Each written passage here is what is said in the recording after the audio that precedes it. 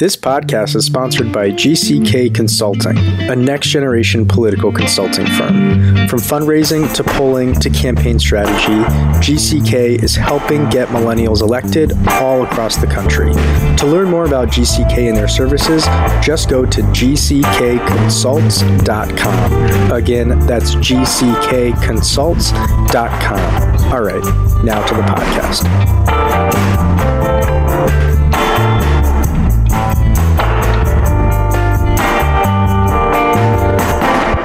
Welcome to the Millennial Politics Podcast. I'm your host, Jordan Valerie. My pronouns are she, her, hers, and today I am joined for a second time by Sean McElwee, Overton window mover, Abolish ICE activist, and co-founder of Data for Progress. Glad to have you on again, and I hopefully didn't butcher your name this time. No, thanks for having me.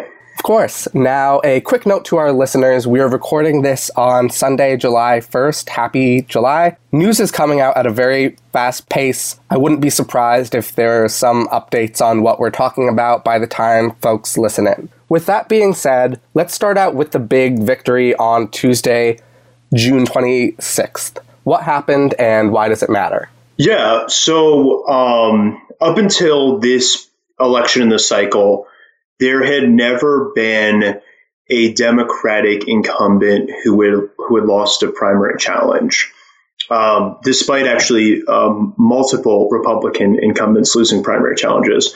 And I think people began to sort of have this narrative of, there's this activism in the Democratic Party, but it sort of doesn't really threaten the established order. And I had been arguing actually for a good amount of time that was the wrong way to understand what had happened so far. You know, we saw in Nebraska's second, a sort of more establishment candidate who had previously represented the district lose a primary. We had seen Dan Lipinski come within 2 or 3 points of losing his primary. And then I actually argued that the place to look for something like this would be in a district like New York's 14th, where Joe Crowley had never really won an election, had never really been challenged, had grown increasingly distant from the district, and had tried to get himself ideologically in line, but to be entirely honest, just was not taking this challenge seriously. He sent a surrogate to one of the debates. And Ocasio-Cortez had been organizing in her community for multiple years, and I know firsthand had been knocking on doors for at least a year, sort of behind the scenes.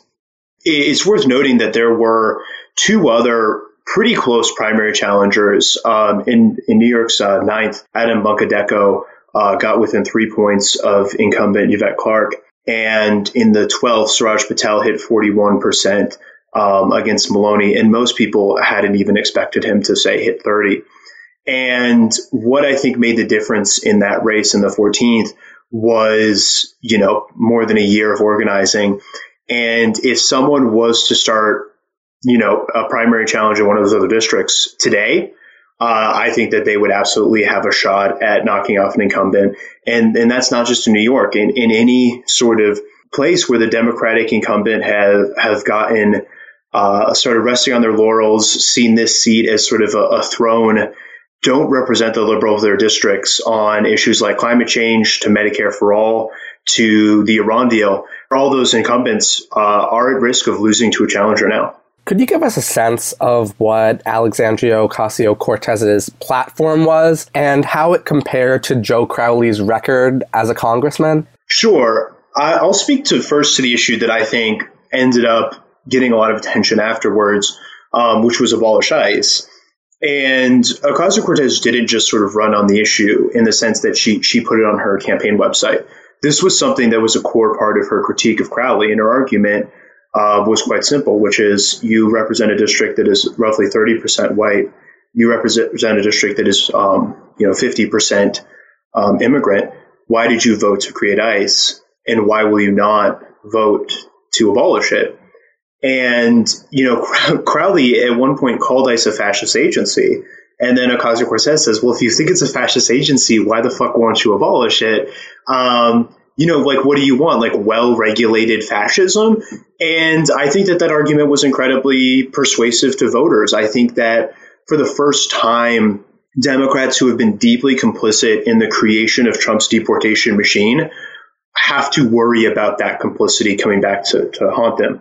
But there were other things that were key. Ocasio-Cortez refused to take money from corporate PACs. And, she ended up having ads. She didn't have enough money to do high fee consultant ads. So she cut ads with volunteers. And, you saw all these people being like, wow, this is one of the best ads I've ever seen this cycle. And it's like, it was not something that was done by DC consultants. And there's a very high chance that that is the reason why it was such a compelling ad, is that it was like came from the heart, from the grassroots. So she wasn't taking money from campaign consultants. She was running on things like Medicare for All. She was talking about student debt, abolition, cancellation, and she was talking about free college. She was running on, the sort of leftmost platform that you could have in the Democratic Party. And I think it's fair to say she was running pretty definitively on what could be called a democratic socialist vision. And I think one that was even more comprehensive in most ways than Sanders, in the sense that she's actually, I think, much more liberal even on economic issues, but also thinks very seriously as a candidate, as a politician, as an organizer, about the ways that economic justice has to include justice for immigrants, justice for women, and justice for people of color. And you could really see that in her platform. And one other thing that's just really worth noting about Ocasio-Cortez's platform is it's really accessible on her website. If you go to her website, it's got the platform and the issues there, and it says, here are the specific pieces of legislation I'm prepared to co-sponsor. And so many politicians are terrified of telling people what votes they're ready to take, what bills they're ready to co-sponsor. And Ocasio-Cortez wasn't, because she was so committed and so assured of her vision. I'm glad you mentioned that she's an organizer, because that's one of the things that stood out most to me about her campaign, was that she really just out-organized Crowley in a way that I have never really seen on a campaign before. I think just going onto her Facebook page the day before the election, she had Get Out the Vote events for every little part of Queens and the Bronx that her district encompassed. Like, she was there, she was ready. How do you think that other progressive campaigns need to follow her lead? Yeah, I mean, I would say that the first thing is, as progressives, people who want the party to move left, we should really look to organizers as the ideal candidates. And the reality is if the DCCC is going to back white male small business owners, and we are finding and recruiting and running women organizers of color, we're going to win most of those races, because organizers are the folks who know how to win. And so what Ocasio-Cortez, I think, helped do was break the idea that was very powerful in the media, and also, I think, too powerful in the progressive ecosystem, of what a good candidate looks like and what type of candidate actually can win elections and energize people. And you've seen after Ocasio-Cortez has won, just in profound way that she speaks to voters.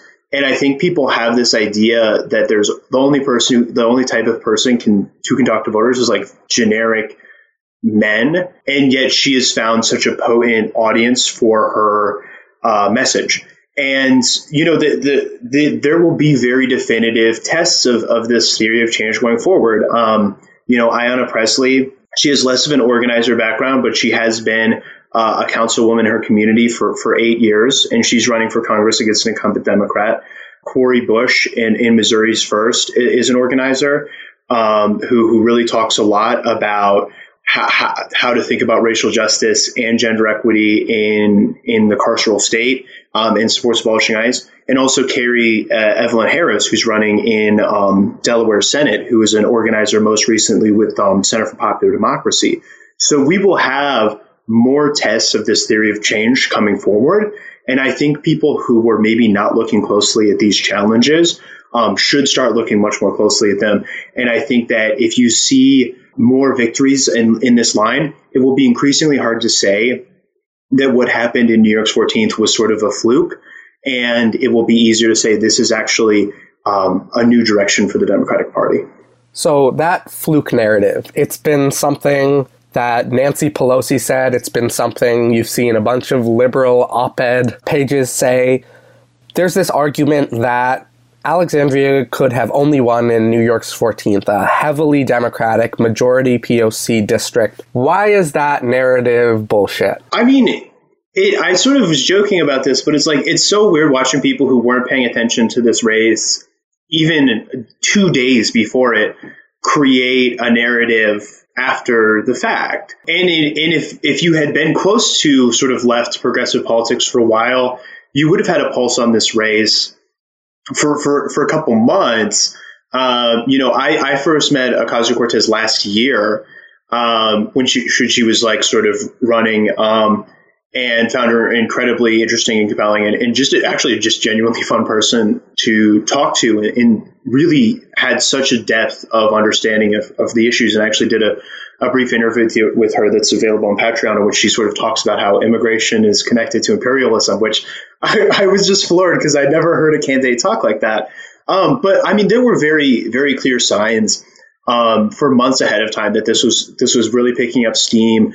A lot of folks with like really smart thoughts on digital organizing and stuff were invested in this. And you had to think like either all of these people are making a really bad bet on the wrong horse, or this campaign has legs. And it is true that I think that the fact that Crowley was so distant from the district, and that this was a district that was majority POC represented by a white man, set into motion this reality, because I think that people of color are right to demand descriptive representation from the Democratic Party, particularly when the incumbent Democrat is aloof to many issues of racial justice, as we saw with Crowley. But if you think like, oh, well, that's just a fluke, well, I've got news for you. There are, at this point, more than a dozen districts that majority POC that have white male incumbents. So if you think that this is just a fluke, like this could happen in, 10 or more districts that have the same dynamic. And then there are many other districts that are close to majority POC where this could also happen. And I just think that, like, if you're saying this is a fluke, then you have to be prepared for at least another dozen flukes of this nature coming up. Hey everyone, I'm Nathan. And I'm Dylan. And as you know, Millennial Politics is totally independent and volunteer run. That means every podcast you listen to, every article you read, and every tweet you see is created by a dedicated team of volunteers. It also means that we can say what we want to say when we want to say it, but we rely on listeners just like you to support our work. We hope you'll consider supporting us by subscribing at patreon.com/MillenPolitics. Every dollar will go directly towards our mission of shining a spotlight on progressive candidates, causes, and organizations. And if you subscribe at the ambassador level or more, we'll send you a free copy of How Our Government Really Works Despite What They Say. It's an award-winning book about the intricacies of American government, and you'll get to join our exclusive ambassador Slack channel and get to hang out with us all day, every day.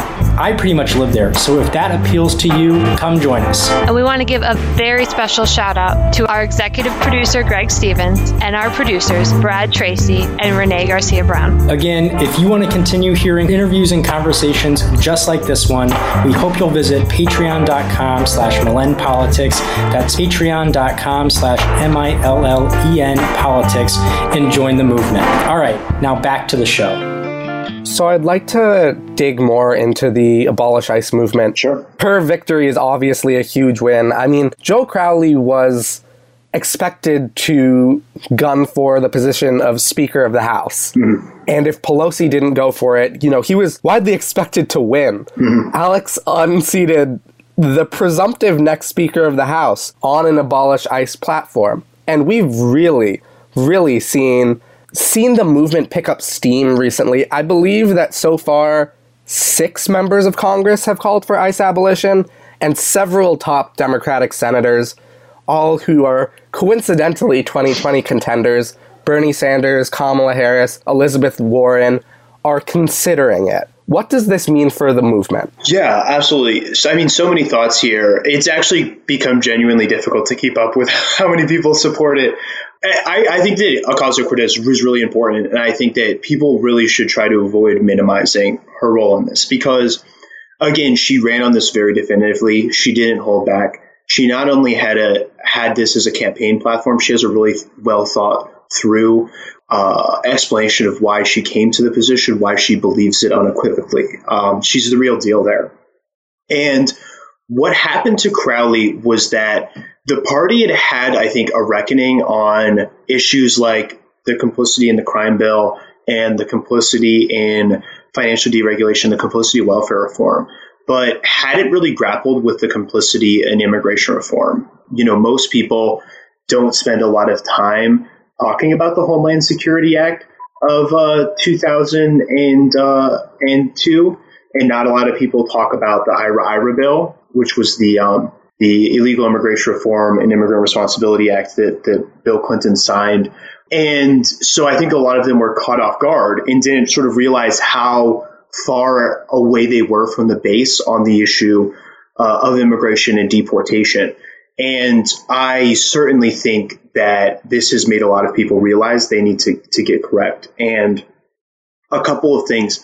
ICE is very unpopular with the Democratic base. And that has been a key success for the movement, is making ICE toxic. You had an organization that not a lot of people knew or understood much about, that has now become something that every Democrat who is a sort of primary voter knows exists, knows is bad, knows is a threat to American democracy and institutions. That's been incredibly useful. I think now the big question is let's talk about how we can ensure that this energy doesn't get co-opted. That's going to be a key issue going forward. And there have been so many great organizers who have come on board to abolish ICE that are doing so much great work. United We Dream Action is doing work on this. Make the Road Action is doing work on this. The Center for Popular Democracy has just released a blueprint for abolish ICE. I'm more than happy for politicians to come out in favor of it. I'm so excited for them to do so. And I'm so excited that we can now pivot from this is just this fringe idea to how do we make sure that this retains the central aim of dismantling a white supremacist immigration policy and not just changing the name.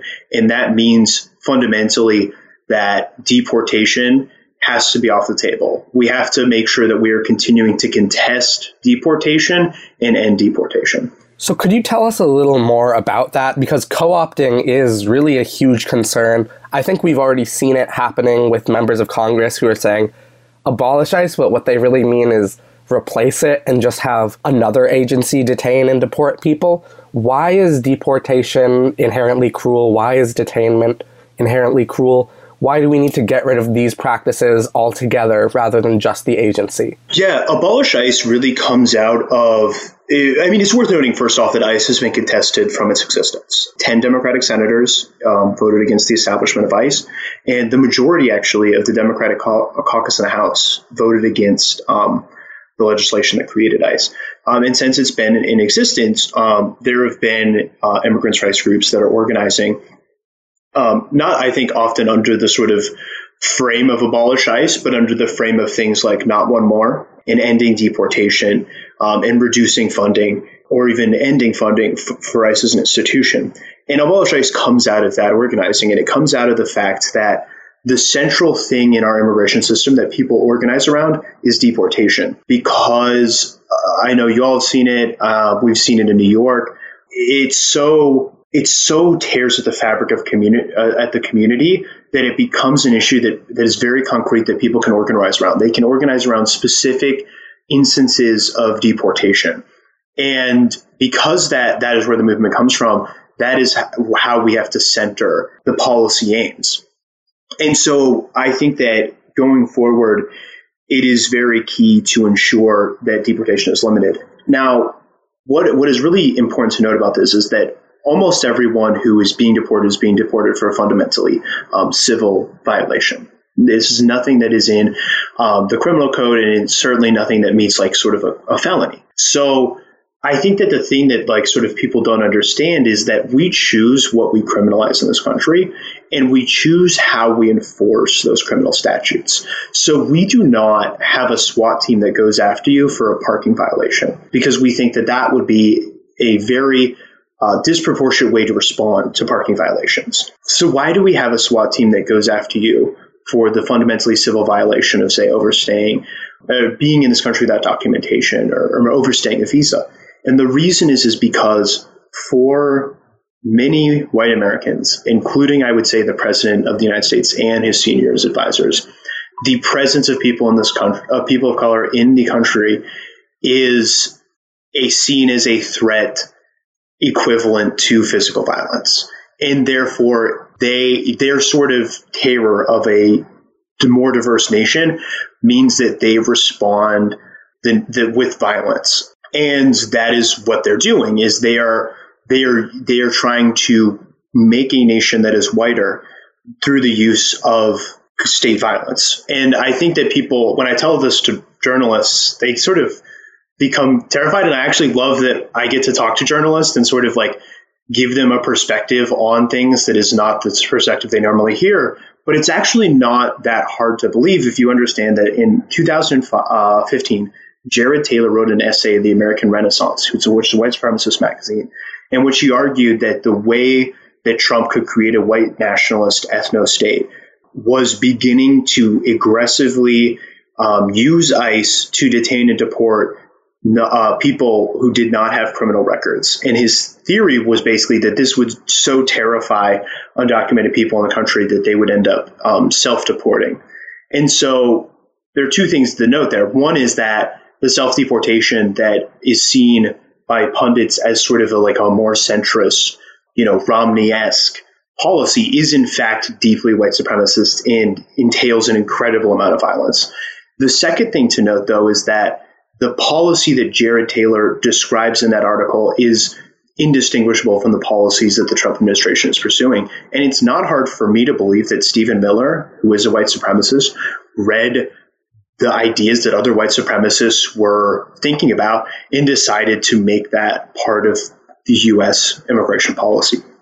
So we have a white supremacist immigration policy, and we have an agency, ICE, which is detaining journalists, which is trying to undermine democratically elected politicians, which overwhelmingly supports Trump, which has indicated that it is in every way a Trumpist institution, and which has shown itself to be basically incapable of being regulated or restrained by the law or by Congress. And that means you have to abolish it. Given that a majority of the Democratic caucus voted against founding ICE, why has there been such reluctance to oppose ICE now? Why is Bernie Sanders one of the handful of senators who voted against founding ICE, hedging on the question of ICE abolition? Yeah, the majority of the Democratic caucus in the House, I believe, I should actually double check that.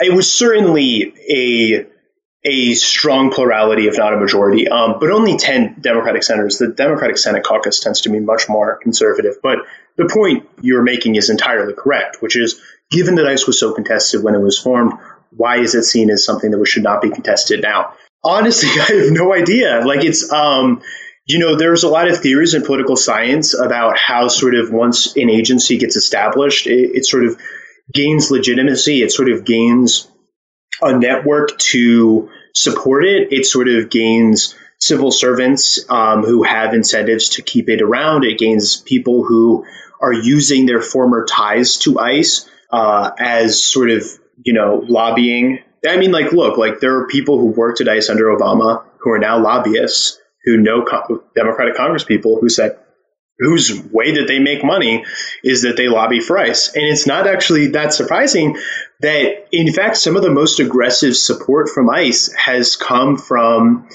people who lobby on behalf of ICE. But that can't explain all of it. It's also just a sort of instinctive small c conservatism that most politicians have when it comes to these sorts of issues. And it's a small c conservatism that no longer fits with what we're actually experiencing in this country. And, I think that if you talk to Mark Pocan, it's very clear why it makes sense to support ICE, abolishing ICE. He said, look, even if we give them the benefit of the doubt that this is supposed to serve some sort of national security interest, how does sitting outside of a Head Start, in my district, protect national security? How does picking up someone dropping off their daughters at school, support national security. And so for so many House members, it sort of clicked that there's really no legitimate purpose for this organization. And I think it'll start clicking more and more. The one thing I will say is that ICE uses its sort of the nature of the agency to gain political influence. So let's just limb through what that means. ICE is split into two parts. There's ERO, which is Enforcement of Removal Operations. That's really what does the deportation. That's the thing that people are most upset about. Then there's the HSI, which is the Homeland Security Investigations. That does everything from cybercrime to the sort of stuff you'll see in trafficking to the stuff of they actually try to make sure that the counterfeit NFL merch doesn't get sold. To be clear, HSI very frequently oversteps its boundaries, and it does do sort of authoritarian things. It is not a perfect agency in any way, and it should not be seen as one by progressive activists or politicians. However, it is something that Democratic politicians can pretend has a legitimate function in our society, and that is sort of what they use. And in fact, there were some leaked talking points recently that shows that for the centrist Democrats who don't want to abolish ICE, that is the sort of tact they're going to use. They're going to say, oh, we still need the things that HSI is doing, even if we need to rein in ERO. So I think that is the sort of thing that gives the ICE the sort of semi-legitimacy that it still has within much of the Democratic caucus. But I do think that the fact that ICE is so unpopular and is becoming more so really is a way for the movement to sort of push forward to abolition. And we need to make sure at the same time that the tasks that the agency is currently doing are not reconstructed elsewhere. Just yesterday, we saw a huge wave of protests across the country around Trump's family separation policy, but also some of them regarding ICE. There's a lot of abolish ICE posters you'll see. Could you tell us kind of about what's going on in terms of protest, and particularly the more radical protests like Occupy ICE? Yeah, I would say that there's definitely... I think that abolish ICE is a very good framework for thinking about things. I think that it is, I don't want to get like too George Lakoff or anything like that, but it's a very clear demand. It is that we have an agency that is not serving any interest for the American public other than like the sort of portion of the American public that wants to see ethnic cleansing, and we should abolish it, and we shouldn't try to reform it, and we can't rein it in. We know that because it exists under Obama, and it was doing awful things then. I think that the sort of just the fundamental brutality of what it means to deport people is becoming clearer, and it's no longer just words. It's images that people have to see and have to grapple with, and they have to understand that they've been told a lie, that deportation was something that was not brutal, and that there was a way to sort of like, they were told a lie about felons, not families, because there really is no distinguishing in the minds of the people who want to engage in ethnic cleansing, and that's what they're doing. And so I think that that's been very useful, and it's always good to have a movement that has people who are, just normies who are just mad, because like that tells you that you've hit a vein that it can actually be very politically salient. But we also have to have solidarity with the people who are occupying, because these occupations are very useful. In fact, they're very literally throwing their bodies on the gears of this deportation machine. They are facing prison time for it. We now know that ICE has been retaliating against them by denying due process, denying access to lawyers. The police have been engaging in brutal tactics against these occupiers. They have been attacking and beating occupiers. At the end of the day, the occupiers are performing a very valuable action, which is physically making it more difficult to deport people. And their voices are part of this movement and absolutely need to be understood, because they are very centrally taking aim at deportation. Something I think that's very interesting is you've been talking on Twitter about prosecuting ICE, and that kind of brings me back to a point you made about complicity, you know, the Democrats who did vote to found ICE. I definitely am all for, holding ICE agents accountable, holding the people who have dedicated their lives off of profiting from this. But what about the members of Congress who voted for this? What about the military contractors, the people who are in power, who've enabled this for 15 full years? Yeah, first off, I think the prosecution of ICE shouldn't be seen as a particularly radical call. We know now that there is pretty rampant sexual assault in ICE detention. We know that multiple people have died from denial of medical care, all of which would reach traditional thresholds for prosecution, almost certainly. We need to investigate these abuses to have justice. And Ocasio-Cortez actually was one of the few candidates who actually did call for an investigation of human rights abuses. And when I talked to her after the election, she said, she reiterated that was something that she would like to introduce legislation to see happen. So yeah, in order to have justice, we do have to have those investigations. There's been reports of retaliatory solitary confinement to essentially get women to recant credible allegations of sexual assault.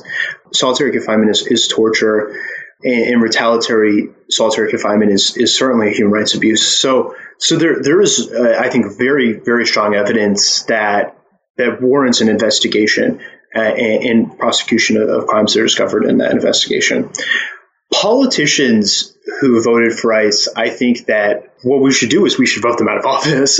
We should make this an issue that you face political consequences for having supported.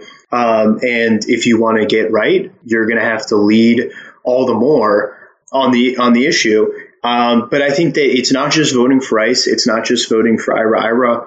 It's voting for omnibus bills that fund detention. That should be contested. If you're a member of the House or you're a Democrat, I don't care if you're voting for the omnibus because you want, the ag bill.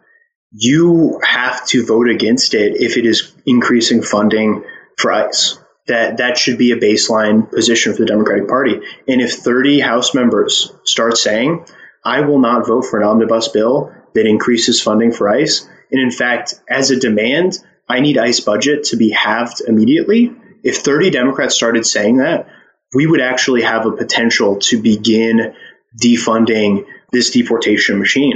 And that is what people should demand from Democrats in Congress.